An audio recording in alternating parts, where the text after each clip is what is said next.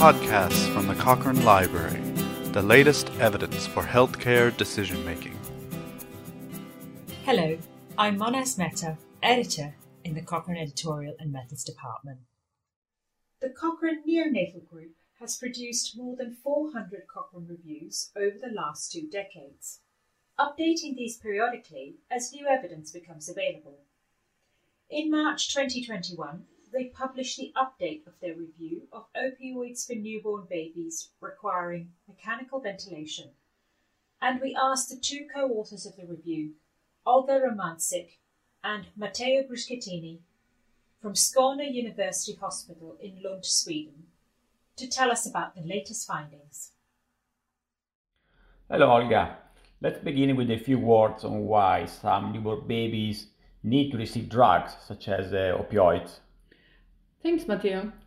Yes, the starting point is that a baby admitted to the neonatal intensive care unit may need help with air breathing, leading to the use of the mechanical ventilation.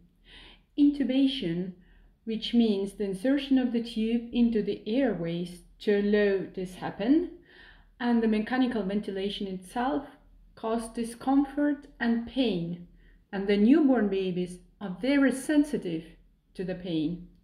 Even more, pain may have negative effects on their neurodevelopment, so it's important to reduce this pain as much as possible, sometimes with help of the drugs such as morphine and fentanyl. I know that this is in fact an area your group have done a lot of work on in order to help understand and judge pain in the newborns. So perhaps you could say something about this. Thanks. People who work in neonatal intensive care units receive a special training to read the signs of discomfort and distress in newborn babies, even in those born very prematurely, and several scales focus on the baby's appearance and behavior, and on other objective parameters such as the heart rate. Long-lasting pain is very stressful for anyone, but especially for newborn infants. And so, by using drugs such as morphine and fentanyl, which are called opioids, that reduce pain might improve the long-term development of newborn babies needing mechanical ventilation.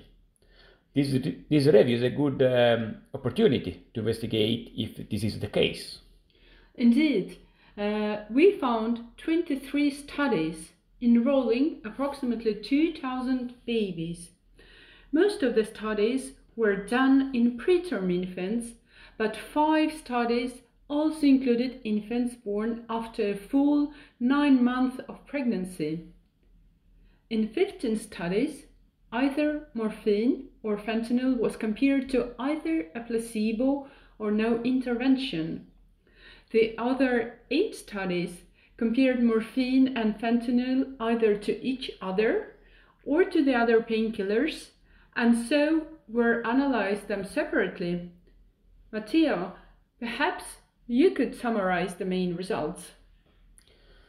We found that the use of morphine or fentanyl has little to no effect in reducing the duration of mechanical ventilation and neonatal mortality. And we are actually uncertain whether opioids have an effect on pain in these infants, because too few of the included studies reported this outcome, or there were limitations in study design or discordant findings. Only one of the studies reported on neurodevelopmental outcome at 18 to 24 months of age. But this study included only 78 babies, which is probably too few to determine if there is any difference between the infants given an opioid or the placebo. Right. This suggests that more research is needed. What should new studies investigate? Future studies should enroll only newborn who are showing indicators of pain based on validated pain scores when they are mechanical ventilation. And we particularly need data for very preterm infants. We also need studies that look at the long-term neurodevelopmental outcome as the baby become children, and possibly even into their adolescence. Well, thanks. If someone would like to learn more about this topic, how they could get hold on the review? The review is published online and is available at cochranelibrary.com.